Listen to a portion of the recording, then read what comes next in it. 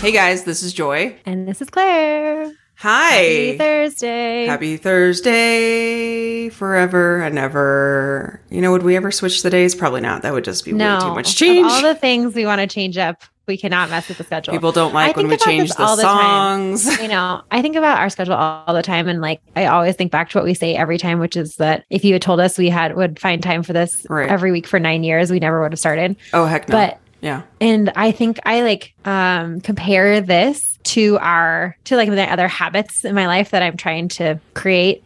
Like, how do we always make this work every single week to like, it just happens. It's like in the DNA. Yeah.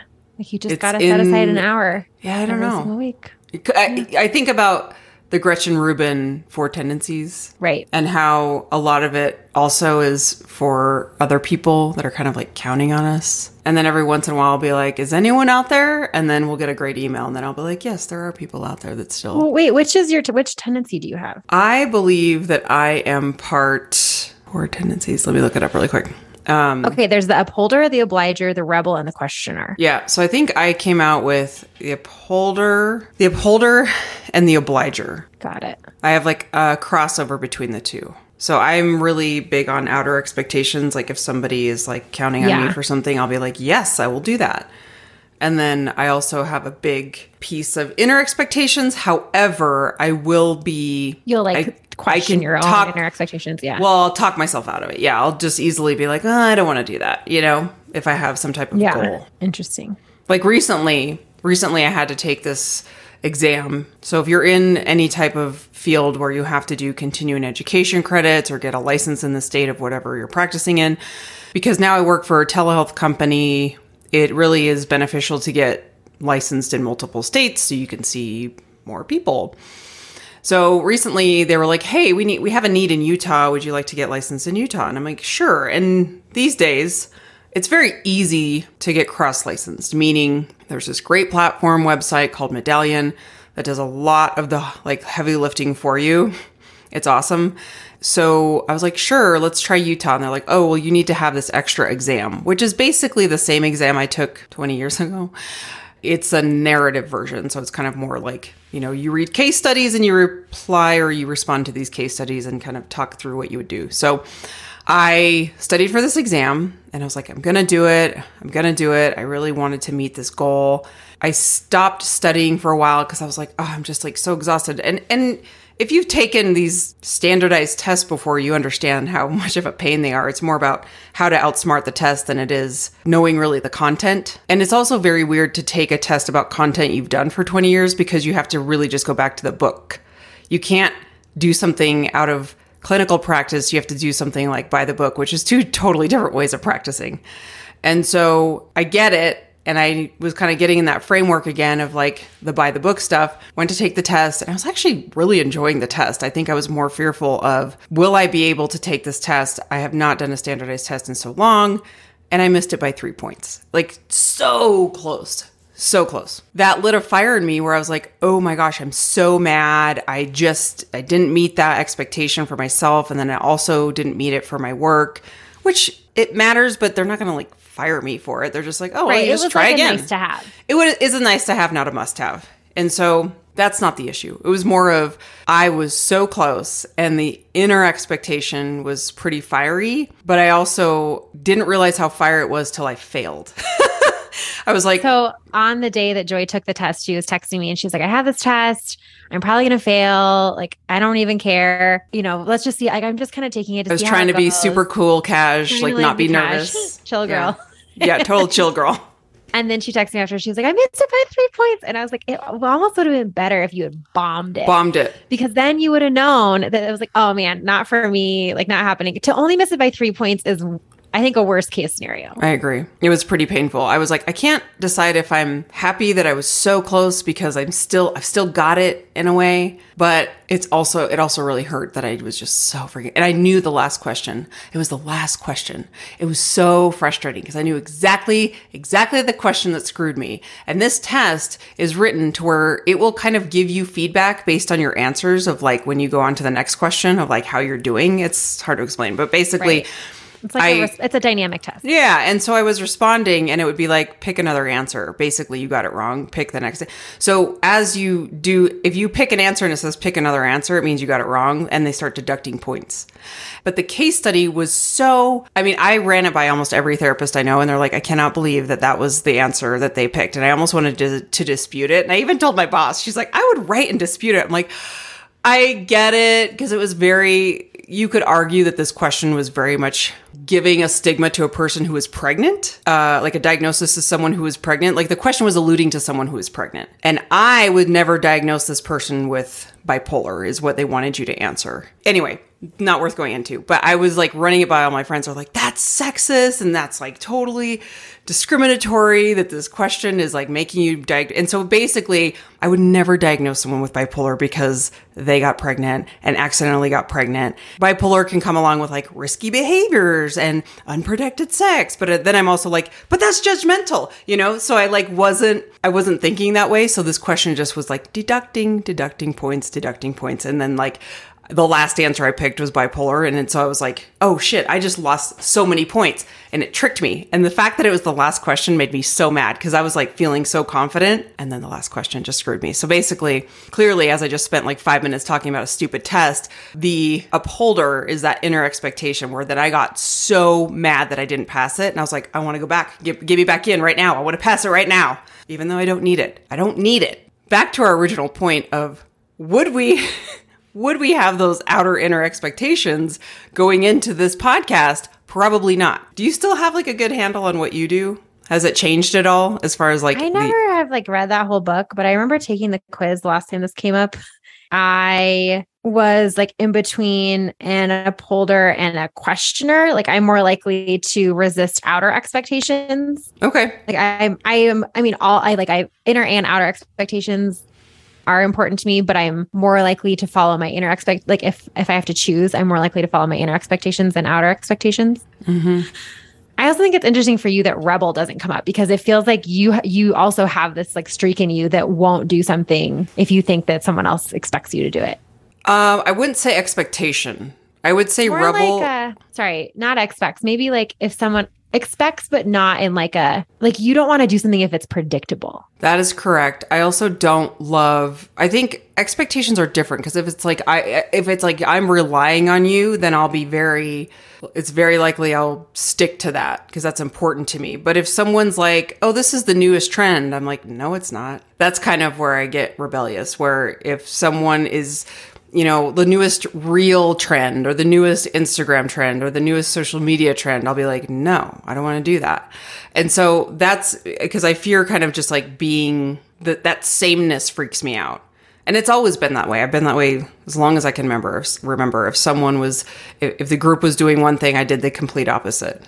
So it's different from Joy. I'm expecting you to meet this goal. And I'm like, I'm on it. Right. I got it. It's more like a societal expectation. It's societal expectations. Exactly. Yeah. Maybe that's another category. Maybe the book goes into this, or maybe her podcasts go into this because I've not really consumed that much content around this topic. But maybe there's another distinction between like personal like expectations that you feel that someone, like an individual has for you that you maybe have a personal relationship with versus like society's expectations that you don't feel connected to in the same way. Yeah. I don't know. I feel like of all of the different personality types or, Myers-Briggs, Enneagram, like all of that we just occasionally reference, that particular grouping, like the 4 types is one that I resonate with the least. Like, I don't really think about my life in terms of expectations being met or being questioned. I don't know. But you're pretty good about like just independently thinking and not being too much like, you're definitely not like this rebel of like, no, I'm not going to do that. But it's like a healthy questioning. I think that I just have a very logical approach, like logical in the real sense of the word, that like I take things very subjectively, or I look at things very subjectively. And so it's like expectations tend to not really come into it. It's more just like, hey, if this, then that, if that, then this, like, if I can't do that, then this will happen. If I do it, then that will happen. Like, let me choose which outcome that I want. And it's, it's more complicated than that. Isn't it interesting if you think about how this really isn't something that is like biological, I don't think, because I don't think this was passed down, the expectation piece. This wasn't like passed down from my family dynamics. Right. Like my mom is a complete obliger. Or no, I would say she's an upholder. She's a complete upholder. She might be a little bit of an obliger. Actually, it's exactly the same as mine. Wait a minute. Call is coming from inside the house. It's so funny. I feel like, I mean, genetic, maybe not, but I definitely think it has to do with how you were raised, because I think a lot of people, I think most of those tendencies probably come from the way that you were raised as a child to like meet others' expectations and how other people's expectations were communicated to you, and like the importance that other people's expectations were put on you as a child and as an adolescent. Right. Because I think about a lot of people who, you know, so many of their goals and their achievements as like children and teenagers and young adults even are just directly related to something that their parents wanted them to do. Yeah. That's coaches fair. Or teachers or whatever. That's fair. Have I talked about my like little theory about templates of like how you're raised? No. Go ahead. I repeat this so much in therapy that I forget like where I'm saying this, but I always say like, it feels like you're raised and you have a template. Like this is the vision and the lens that you have from the world, from like how you're brought up. And so many people have this struggle because they're trying to kind of like fit their like more mature grown up adult life from an old template. And I'm like, it's like an iPhone update. You just need to update your template, and you need to get rid of the old way of thinking, because sure, it had benefits and sure, it taught you a lot of great things, but there's so much from that lens that you look at life with that's really dysfunctional now. It's not serving you anymore, but it's so hard to change. It's not just like an overnight thing. But anyway, I just find that really interesting too, of like, you know, I think of my dad and how he's more, I think he'd be more rebel. Like he's straight up rebel. He doesn't want to, I mean, if he had it his way, I think he would probably just, you know, build airplanes in a garage his whole life and not work for the man. But like he had to provide for a family. And now he gets to do that in his retired life. Yeah. I think about this a lot when I'm doing therapy, where I'm like, I mean, again, Joy's a therapist. I am a receiver of therapy. Receiver of the therapy. Hey, look, we're all receivers of the therapy in life. True. It just happens that I'm not from Joy, to be clear. Often, Joy is not my therapist. That would be wild.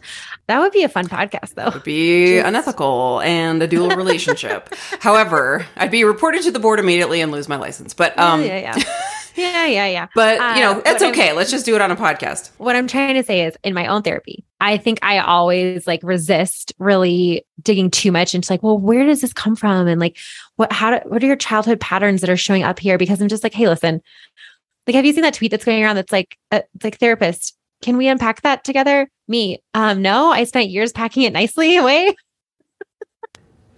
Like, that's pretty much how I feel. So I'm like, excuse me, if things are in my subconscious, they're doing fine there. I don't need to take them out. They're there for a reason. Yeah. Let's just let sleeping dogs lie. Maybe that's why therapy is so hard for me, because I refuse to like uncover things from my past. But so a hard time is not really the right way to say it, but like I sort of resist thinking too much about, this pattern comes from XYZ, like communication style in my childhood, or these types of expectations that my parents had for me, or this like dynamic with my siblings. I don't know. For me, I think if I look back and I can say like, oh yeah, I'm sure this probably came from whatever. But I also feel like sometimes that just to me feels distracting. And I'm like, okay, yeah, fine. I don't need to know that like this has to do with whatever my childhood issues. How do I what do I do about it now? What do I do about it now? Yeah. And I'm just like, get over this hump without having to. Yeah. Right. And I will, I mean, everybody's different in therapy, and I definitely don't subscribe to like, we all have to unpack the childhood stuff. However, we would be doing a disservice if we didn't look at how we are now is a direct result from how we were and how we were raised.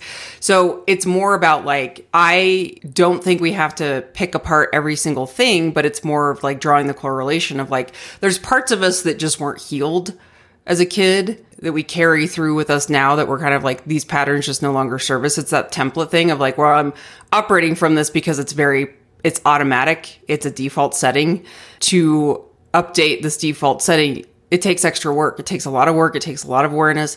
And sometimes that awareness comes from a lot of pain, and we don't like to deal with pain. So then it kind of turns into this, like, let's just put that back.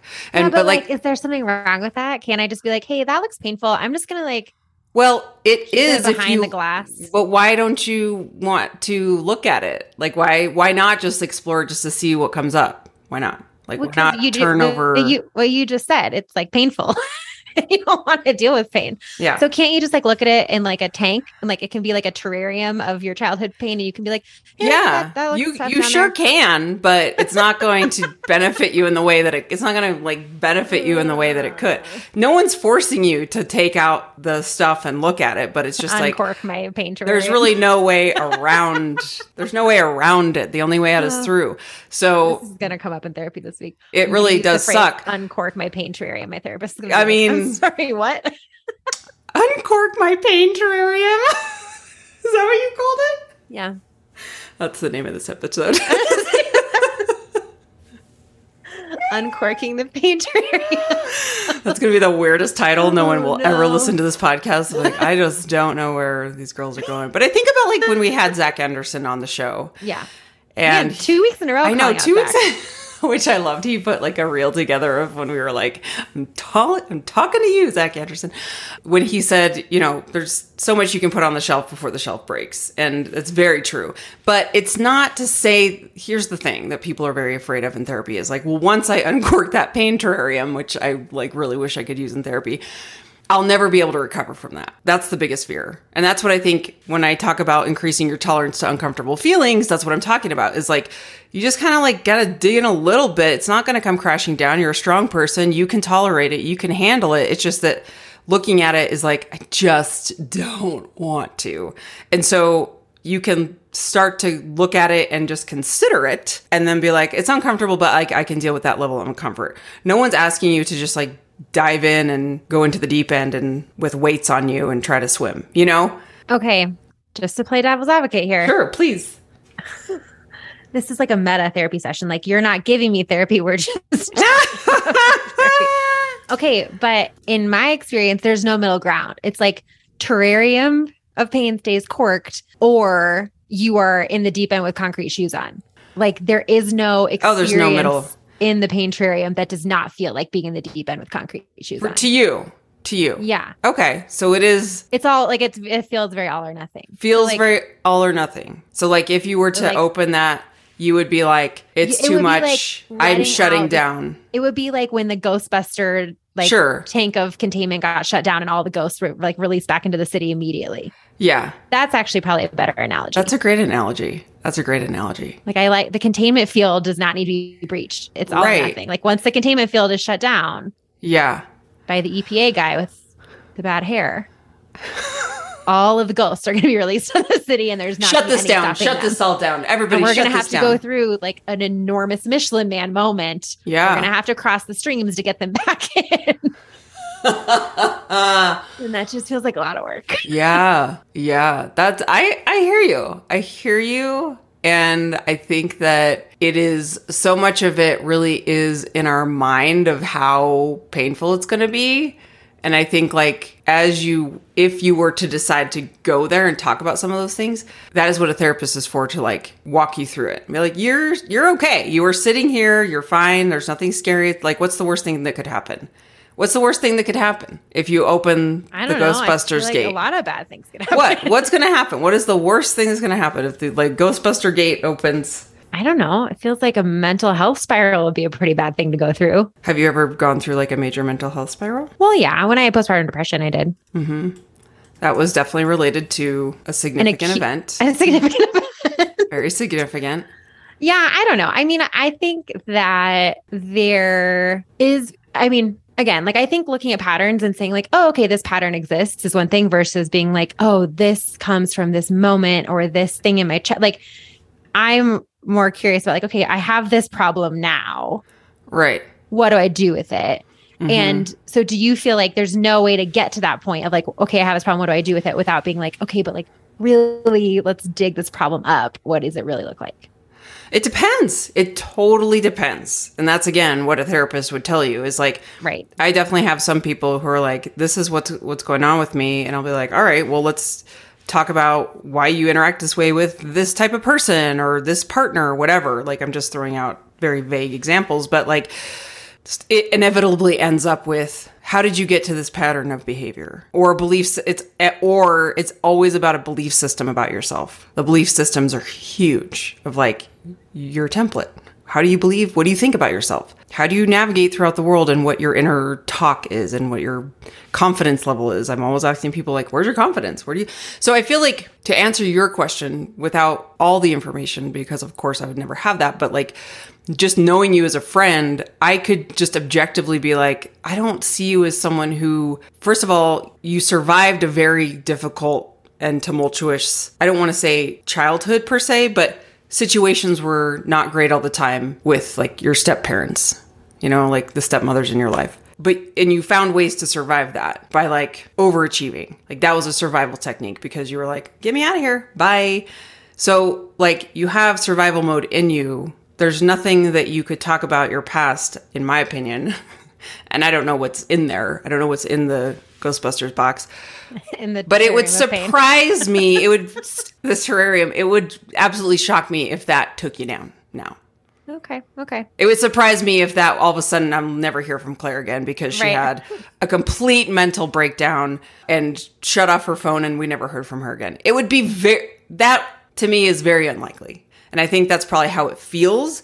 And remember when I talked about the more you put it in the closet, you think it's like the scariest monster, but it's just the cute Monsters, Inc. cuddly bear. Sully. Not always cuddly, but it's not as bad as it seems. That's what I'm saying. And I'm not like discounting people's pain, but I'm just saying most of the time the thought You've, like, around built it up in your head. Built it up in your head. Be horrible. And then when you actually do it, you're like, oh, that wasn't so bad. Exactly. Yeah. Fair enough. But it's also not to say like acknowledging it can be painful. Sure. Releasing that it'd be interesting / possibly healing to see like what's on the other side of that. If I finally was just like, let's clear the cobwebs, so to speak. Turn the light on in the scary closet. Exactly. Yeah. A lot of analogies here. Yeah. Okay. Noted. Terrarium is my favorite one. The terrarium, of course, the terrarium of pain. And the Ghostbuster one. That one feels more accurate. It really does. Yeah. Yeah. The containment field. Okay. Well, all that to say, we derailed that because, I mean, really, initially, I opened this discussion with Claire when she signed on talking about how I'm turning 45 soon. And my doctor says, when you turn 45, you have to start getting colonoscopies. So just so you know, that's what we were like planning to open it with. And then somehow we got into Claire's past trauma.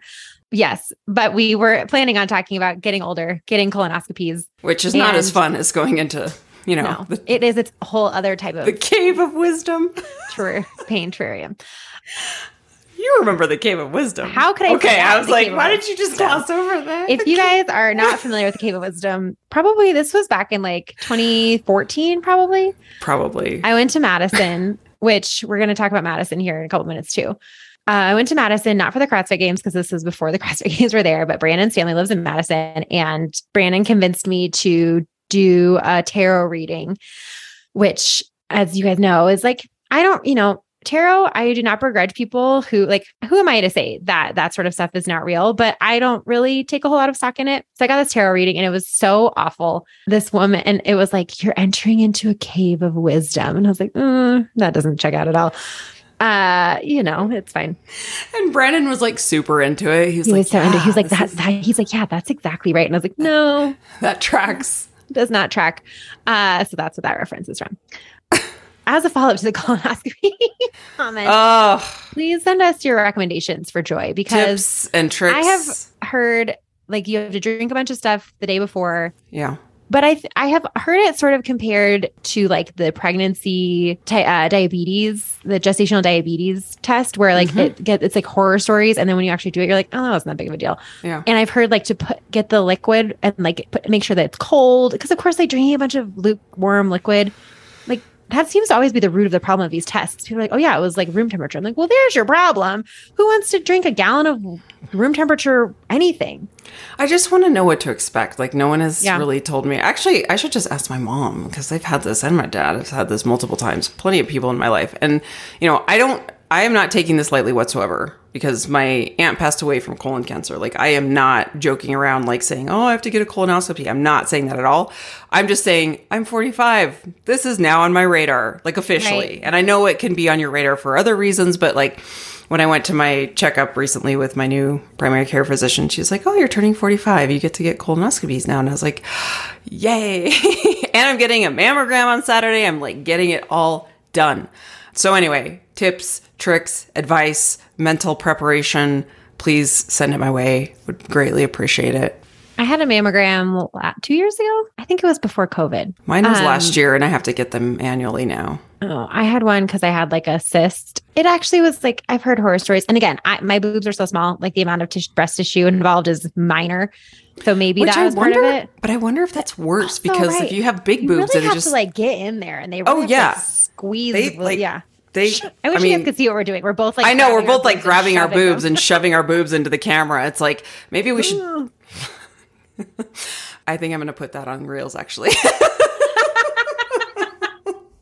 As you should. The tech is usually like just putting it, like trying to grab every little morsel to get into that plastic thing. Right. A little, yeah. Super fun. Super fun. Great. Anyway, but get it done. Get it done. No joking. No joking. It is really something serious to get checked out. Yeah. As another sort of in this same genre of get it done, I gave blood on Saturday or donated blood on Saturday. I'd never done it before. Turns out it's like really not that big of a deal. I feel like because I had always seen blood drives as these like big productions, I had always assumed that donating blood was this huge deal. And it really was not that big of a deal. So there's a huge national blood shortage right now. It would be great if 10 people who are listening to this episode would just go right now and schedule a blood donation in your area. Just Google like blood donation, your city. I was also surprised, like it was really easy to find an appointment. There were a lot of weekend appointments. I was in and out in 20 minutes. That's and amazing. I had never gone in before. So like that included the whole intake, everything. The actual blood donation, literally I was hooked up for 7 minutes. Really? Oh, that's so good to know. Fast. Yeah. Because, by the way, thank you to everybody who wrote in, I don't know, a couple months ago when I was talking about taking blood or drawing blood. And so many people were like, it's just a matter of it's a very specific technique. I really appreciate the nurses who wrote in or the whatever profession you were in the medical field that wrote in and informed me of that. Because it's really good to know because they're like, it's a very specific skill. And if you don't do it a lot, that's why it's harder for some people. But anyway, did you have a good prick situation? Oh, yeah. I mean, think about it. If you are the like phlebotomist at a blood donation center, it's all you do all day. It's all you do all day. So yep. You are very good at it. Yep. And I mean, it was borderline pain-free. I don't have like a single mark or bruise. Ooh. Everything is... Yeah. But I will say, I was not prepared for being tired the next day. They were like, hey, take it easy the rest of the day, like no strenuous activity. The next morning, so I donated blood like 3 p.m. The next morning at 5 a.m., I wake up to go on a hike with my friend Amanda. And we were going to hike Royal Arch, which is like, it's a fairly strenuous hike, but it's not very long. And I've done it 100 times. It's in the Chautauqua trail system. We got up, we didn't even get to the real start of the trail. I was in such bad shape and we like sat down for probably a good 5 minutes and I was like, okay, like I was breathing super hard, having a really hard time. I was like, man, Claire, I thought you were working out a little bit. Like we got to up the cardio. This is like really not going well. Sat down, caught my breath, kept hiking. Within 5 minutes, I had one of those moments where you feel like you're going to pass out, where like all of a sudden my like gut started hurting. I felt super nauseous. I could like feel the blood pounding in my ears. And I just sat down exactly where I was in the middle of the trail and was like, I'm going to pass out. Like, I'm going to throw up. And I was like, okay, this is well beyond just like, wow, this hike is hard. This is like, oh, I donated a pint of blood 10 hours ago. Yes. Maybe I should have thought about that. It did not occur to me that would have that much of an impact. But I guess, like I'm not a very big person. Maybe a pint of blood is a lot for me. So now I know the next day, just don't go on a 5 a.m. hike up a mountain. Yeah. Yeah. Check mark. Got it. Check mark. Got it. Probably a lot of people. Probably people are like, yeah, Claire, you're a dummy. But I didn't know, guys. To me, that type of a hike is a very like standard operating procedure type of hike. Yeah. Like maybe I'm getting a little bit out of breath. I would not consider it like a strenuous exercise. Let's keep in mind here, I'm from Boulder. Strenuous exercise is training in an altitude chamber with a VO2 max on. Like, yeah. I mean, it's really like hardcore. Going for a little hike with friends. No, That's really good to know about the blood draw or the blood donation. And It was so easy. And know that if you're easy. going to a place like that people, I mean, if people are afraid of needles, it's No, really, they are super on it. It was very, very easy. Great. I will also say when I walked in, there was this guy hooked up who now looking back, he must have been donating plasma or something because he was like getting his blood like cycled through this little machine. And I was like, oh my gosh, I'm going to be here forever. But so there's all different types of blood donation. I just donated whole blood, they call it. So straightforward. Anyway, 10 out of 10, huge blood shortage. You taking action about this matters. Just throwing it out there. Yeah. And you go to Red Cross website? It doesn't matter. Just doesn't matter. Google. Actually, in Colorado, it's not Red Cross. It's Vitalant. Oh, okay. Which is like a, whatever. And it's like, or Bonfils is another big one. Mm-hmm. So it's not always Red Cross. If you Google it, it'll come up. They have great SEO people. They're very on the ball for getting you signed up. Great. But if you're in the Denver area, look up Vitalant, Vitalant, or Bonfils, Bonfils. Those I think are the two main ones in the Front Range. But no matter where you are. And they have center. You don't have to wait for a blood drive. I think that's the other thing is like, I used to think like, oh, you have to wait till the blood drive mobile pulls up in front of your office. Not the case. I want someone to tell me because I really want to donate blood, but I want a listener, someone who maybe does this for a living to like reassure me because I tried to donate blood once and they were like, I'm not going to do this because my veins, they look great, but they roll, they move, they collapse. And so the people at the blood donation center, like, well, this was back when I worked at the DA's office and they had like a blood drive at our office. So we were all going in and they wouldn't do it. And so now I'm like really afraid to go there because someone's going to be like, no, I'm not going to do this. And they make it feel like blood's going to start shooting out of my arm because they're like so afraid of drawing blood. But you get blood drawn at the doctor. I know, but it's like not for 7 minutes. That feels like user error on the part of the... So now I'm scared. Like, I mean, I had a ton of blood drawn for when I was potentially going to be Graves. And be the match. Yeah. They had to do a ton of blood draws. You're fine. Yeah, I feel like that was just like they had just like too many people coming through. Probably. That's the other nice thing about doing it at the center is that you like have like it was just me and that other plasma guy. So. Oh, you and just plasma guy? Me and plasma guy just avoiding eye contact. It was great. Okay, let's take a quick break and talk about our favorite people that we do not avoid eye contact with because they're so good looking.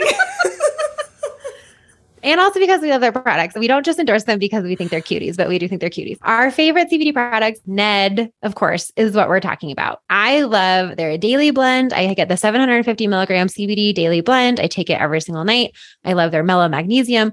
I finally just got like the bag with the scooper instead of the individual little packets. I get the Meyer lemon. I love it. I drink that every night as well. It just really, we've talked about this. It feels like it takes the edge off. It feels like a really strong tool in my toolbox to help me get really, really good solid sleep. That reminds me. And solid sleep improves everything. Everything. I need to do some mellow tonight. I had a very stressful day, which I'll briefly mention, but you did. Ned is the best for just upping your stress game. If you need those tools, put it in your toolbox. Ned is a great sponsor. Please support the sponsors that support our podcast. You can get a discount by going to helloned.com/joy. That's HELLONED.com/joy for 15% off any order. That's any order. And you do get a money back guarantee for your first order. If you do not like the products, money back guarantee, no questions asked. So please support us. We've been doing this a long time and we love sponsors that stick with us for the long haul. And that is Ned. Thank you guys. Thank you, Ned. Okay. So tomorrow, actually today, by the time you guys will be hearing this, or even yesterday, the CrossFit Games are starting. What? What just happened? Tomorrow? I forgot what day it was. Today is Tuesday. The CrossFit Games start tomorrow. When you guys hear this on Thursday, it will have been yesterday. Oh, we're going to time travel with you to Thursday. So okay, funny. Yesterday, the CrossFit Games are happening in Madison this week, and I'm having a lot of FOMO. This is one of the only years, only the second year since 2013 that I haven't gone. The only other time I didn't go was in 2020 for obvious reasons. We went last summer. Well, because they didn't have it in 2020, right? Or did they have it? Yeah. Yes. Yeah. No, I remember they had like a little something at the range. Yeah, right. We're not going. Obviously, Joy and I were kind of reflecting on like, I have FOMO, but it's more that I have like nostalgia. I have nostalgia FOMO. Yeah. I just have to take a trip down memory lane. And the people who aren't CrossFitters or didn't really follow us in our CrossFit days, you know, just go on this journey with us because it's really full of love. Please just enjoy this. Just enjoy it. But I think that, you know, back in the day when the CrossFit Games were in Carson. I think the first time I went, Mom Sandy met me there. Scott got this amazing hotel room at the Hilton, and Sandy stayed with me for the night. And I just remember you and Brandon like drove, and you had like didn't you have like a horrible hotel room? Were you pregnant that first year we went? The first year. I just remember one year you had this horrible room that was so hot, and you were like... The first time Brandon and I went was in 2013 when we had just started the podcast. Okay. But I wasn't there. But you weren't there. Right. Next year in 2014 was the first year we all went. And then the following year in 2015 was the year I was pregnant, and I had this horrible hotel room, and I had like, my feet were so swollen the whole time. And I had like horrible calf cramps. And we stayed in this hotel room that was like, because the thing about Carson, guys, right, is that it's like not a nice town. And we stayed in this like really crappy, cheap hotel room. The entire hotel smelled like somebody he'd been heating up broccoli in the microwave. And we had a double bed, which sharing a double bed with Brandon, like the entire lower half of his legs hang off the bed. And I was like 7 months pregnant. So I was really big. It was horrible. And then we like came to your hotel room for something, and you had this like suite, and I was like, this is fine. You're like, can I just sleep on the floor and like sit here in the AC? Exactly. In 2013 and 2014, we stayed at my mom's house in San Diego and would drive up every morning. I remember that. Between San Diego, which is like almost like a 2-hour drive, I want to say. Oh my God. Uh-huh.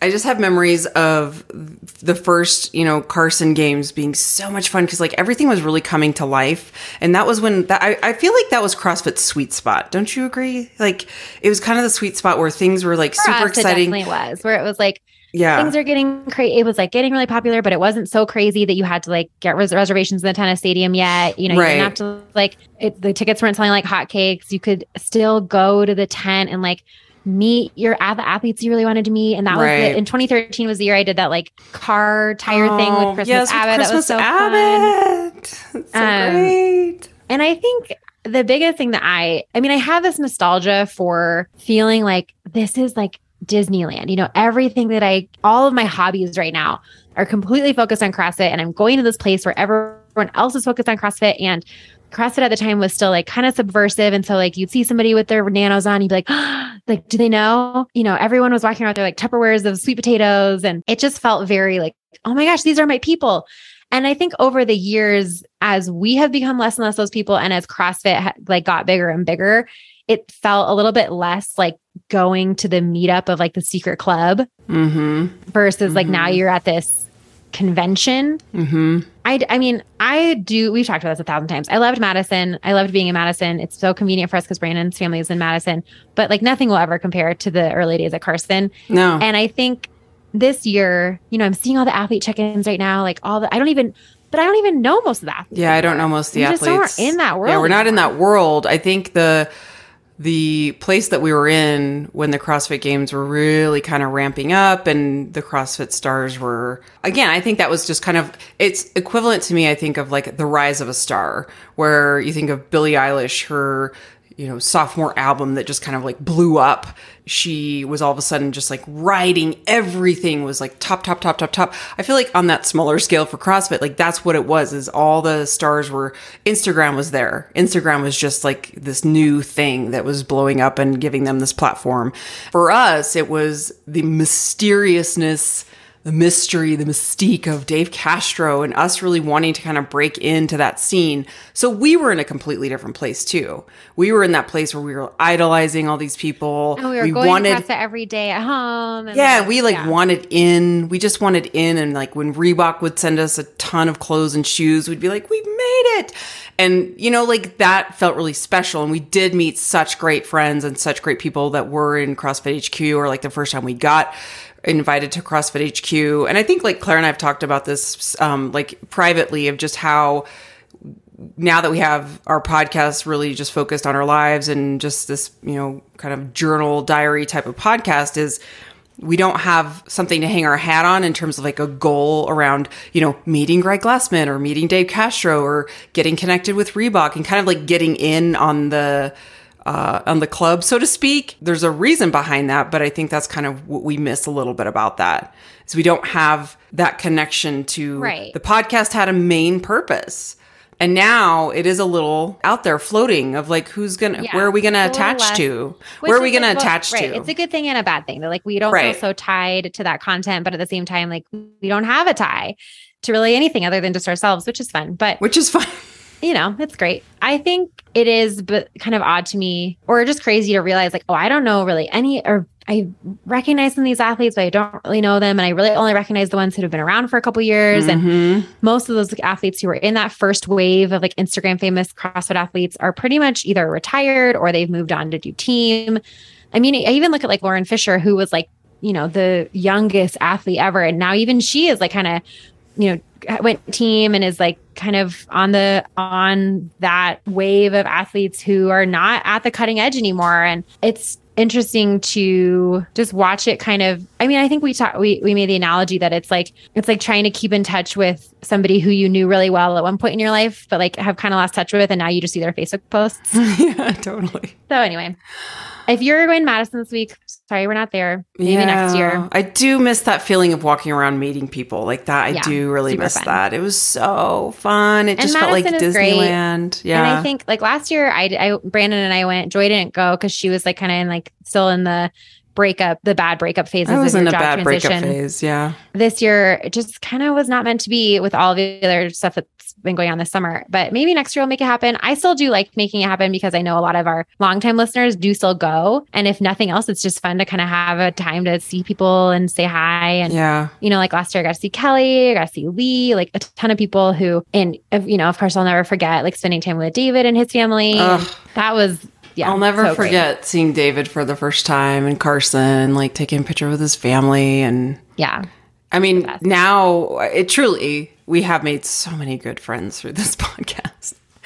Like salt of the earth people. In case people out there listening are like, what kind of community do you have? We have like the best salt of the earth people. I mean, I could not. I think of Mira. I think of Kelly. I think of Megan. I think of Donna. I think of Sandy. I think of Zach. I mean, Sandy is like her Tina. own level. Jesse. I know. Sassy. Like, Laura Lagos. I mean, we're just, I feel like we're going to exclude people if we don't name them. I know. Will, all of you. I feel like I'm at the Oscars. This is what's going to happen at the Oscars. Who did I forget to thank? I forgot to thank my husband. I forgot to thank my co-host, Claire. I would not be here without you. Yeah. Oh, Lord. So anyway, all that to say, we're clearly feeling a little nostalgic. Clearly feeling a little, just in our feelings today. Reminisce. I mean, even remember like walking around and being like, oh, look at that weight belt. Like that's such a cool weight belt. Totally.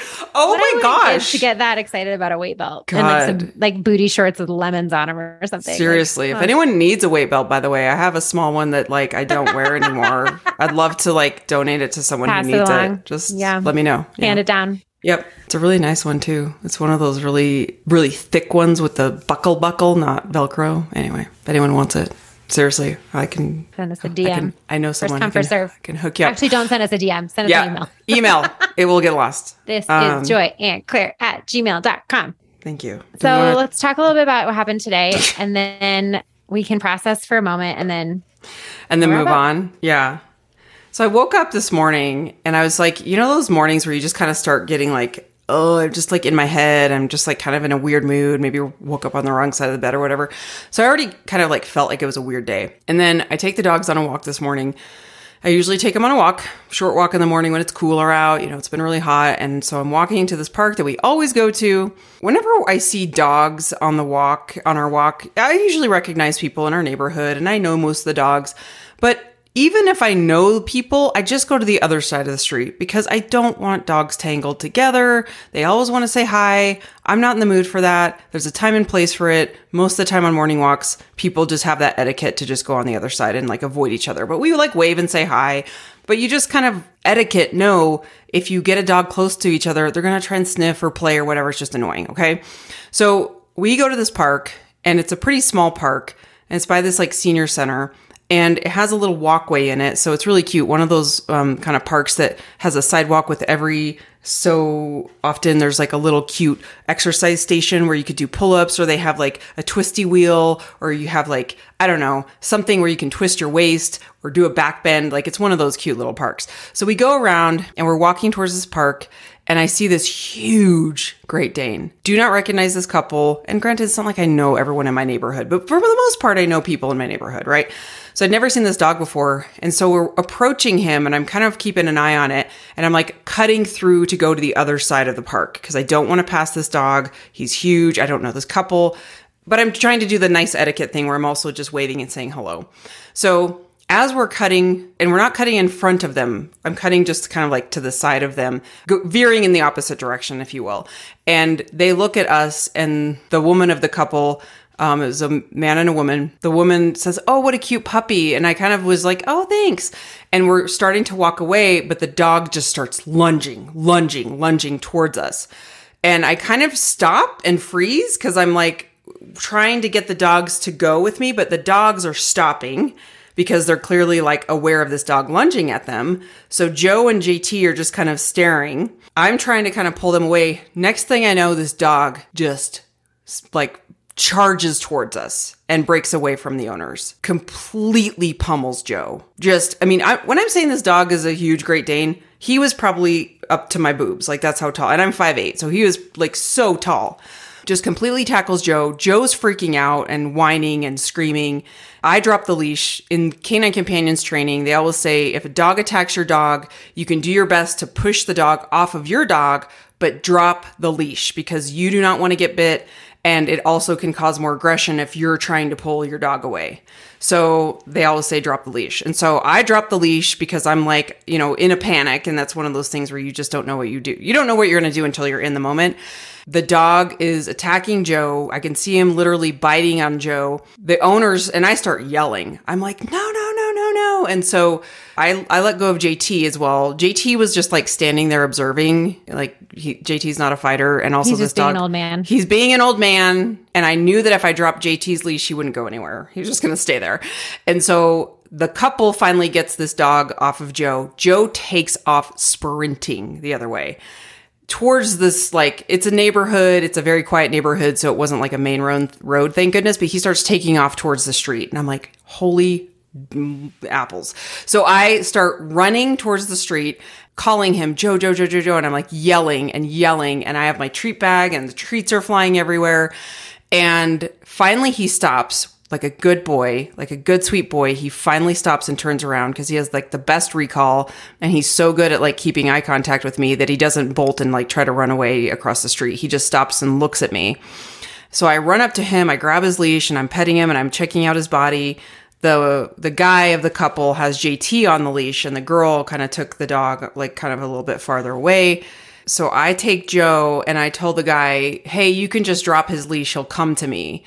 But the guy was really nice. He starts walking towards me. He's like, I am so sorry. He just apologized profusely, which was so kind. And it was a weird accident. It's not something that I like was mad at them for. I was just so shaken. So I take JT from him and he's like, I am so sorry. And I'm just like looking at Joe to make sure there's no blood, there's no puncture wounds. Thankfully, there's not. I said, I'm trying to think. I said, it's okay, which I hate saying it's okay because it wasn't okay. But in the moment, I was like, it's okay. He was just a really big dog and Joe's very small. I think that's what I said.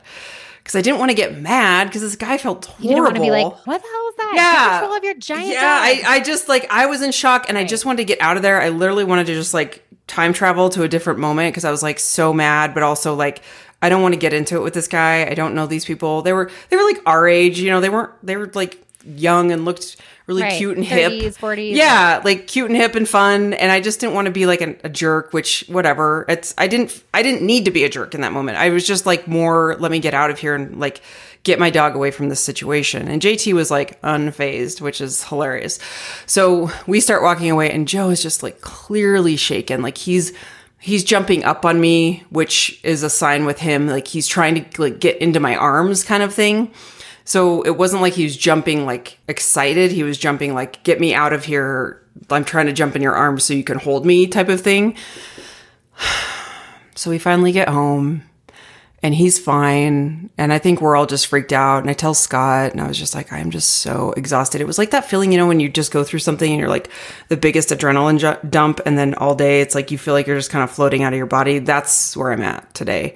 I feel like that's the feeling that I associate with, like, if you like get rear-ended on your way to work. Totally. Exactly. Something like that. Flood of adrenaline. Totally. Yeah. Something like that. So luckily, I have a great community here, and, people in the CCI community are just like so helpful on our little Facebook group. And then I reached out to we have like a puppy program manager that she's like our liaison. Anytime you have a question about the dog, you can reach out to her, ask questions, ask any concerns if something like this comes up. And so I just said, hey, this is what happened. Is there anything I can do to build up his confidence? Because really what you don't want, and the reason why I don't want this to happen to any dog, and sadly people, when I posted this on Instagram, sadly so many people have been through something like this. It's just like devastating to me, and I'm so sorry that you've had to go through it. It's terrifying. It is my worst nightmare. This is the thing that I've always worried about when I'm walking my dogs, is some random dog coming up to us. But the piece that's really worrisome for me is that Joe will develop a fear, because he's young, he's only 6 months old, that he will now develop a fear of other dogs. And that's a concern, because he won't be able to work if he can't get through that. So what we're going to focus on is just having really positive experiences with dogs. We usually only take him places where he knows dogs anyway.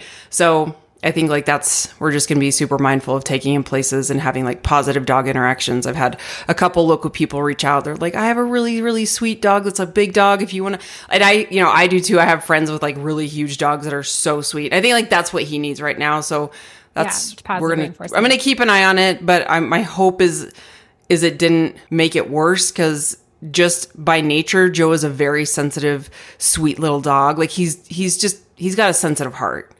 Cadet was like, I've said this before, fiery, determined, headstrong. She could get pummeled by 5 dogs and roll around and get right back up and start playing again.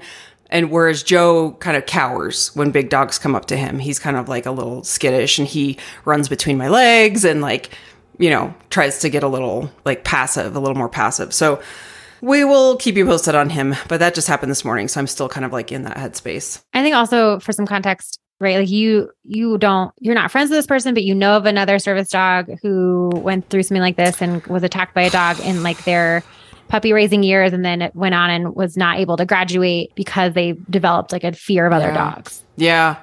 Yeah. So like, this is not like a abstract random fear of like, oh, this could happen. No, this happens. This happens. And I mean, sadly, when I posted in our private Facebook group today for Canine Companions, because I was like, I just want to hear I've already reached out to our puppy program manager, but I want to hear if anyone else has gone through this, like what they've done to help their dog.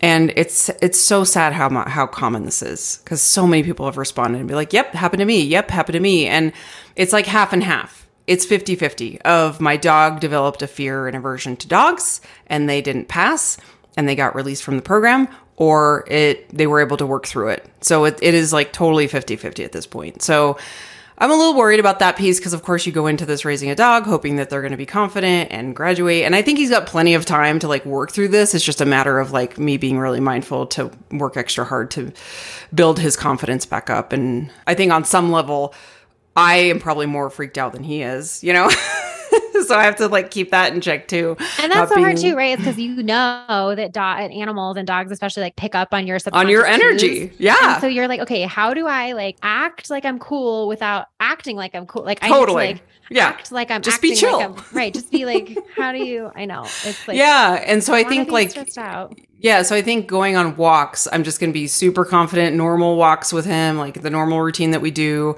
and just stay away from that area and just go to like the other routes that we go.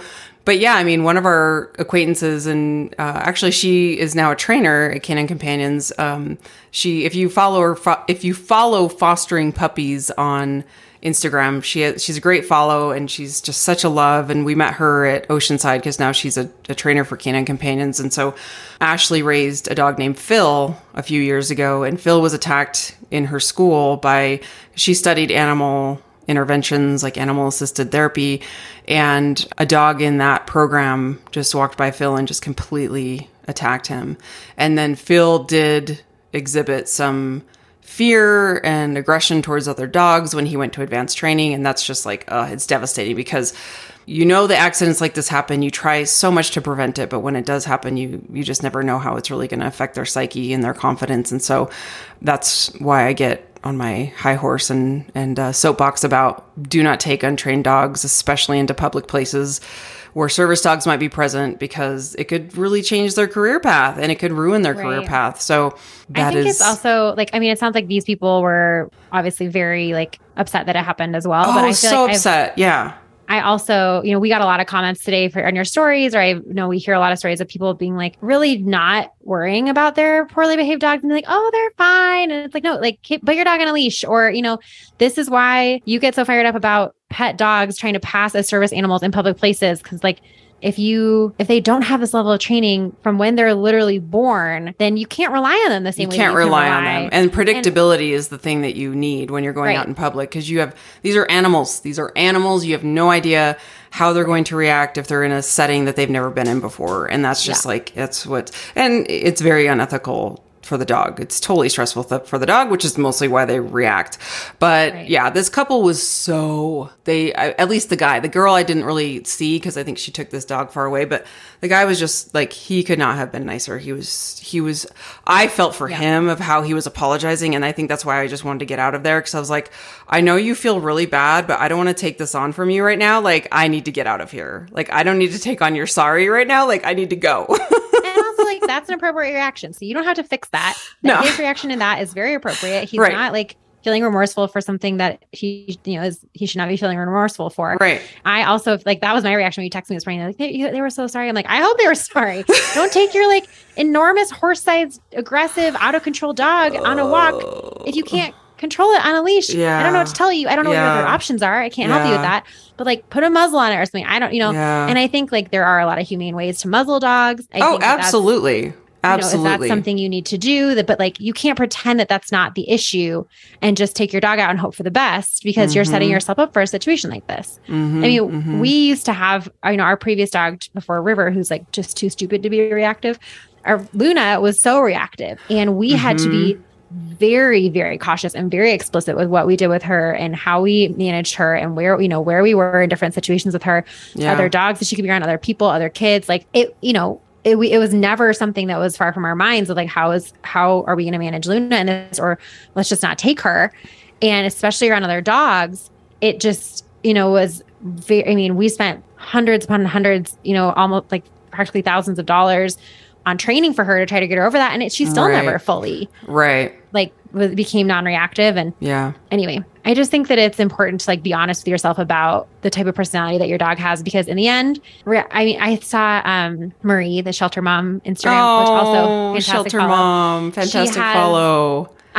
She posted something of stickers that was like, reactive dogs are still good dogs. And I think that that's true. Like, I'm not saying that, but look, you have to be honest with yourself about the situation that you're in with your dog and what they can handle.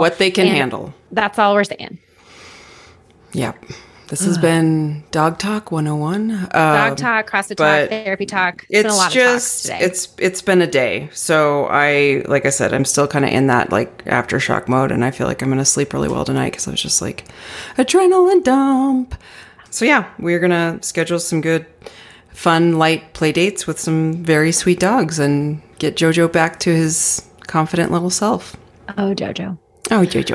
Oh, Jojo. All right, guys. Well, that is it for this week. Thank you for joining us. Don't forget to check out our sponsor, Ned. That's helloned.com, HELLONED.com/joy, or use discount code JOY for 15% off all your orders.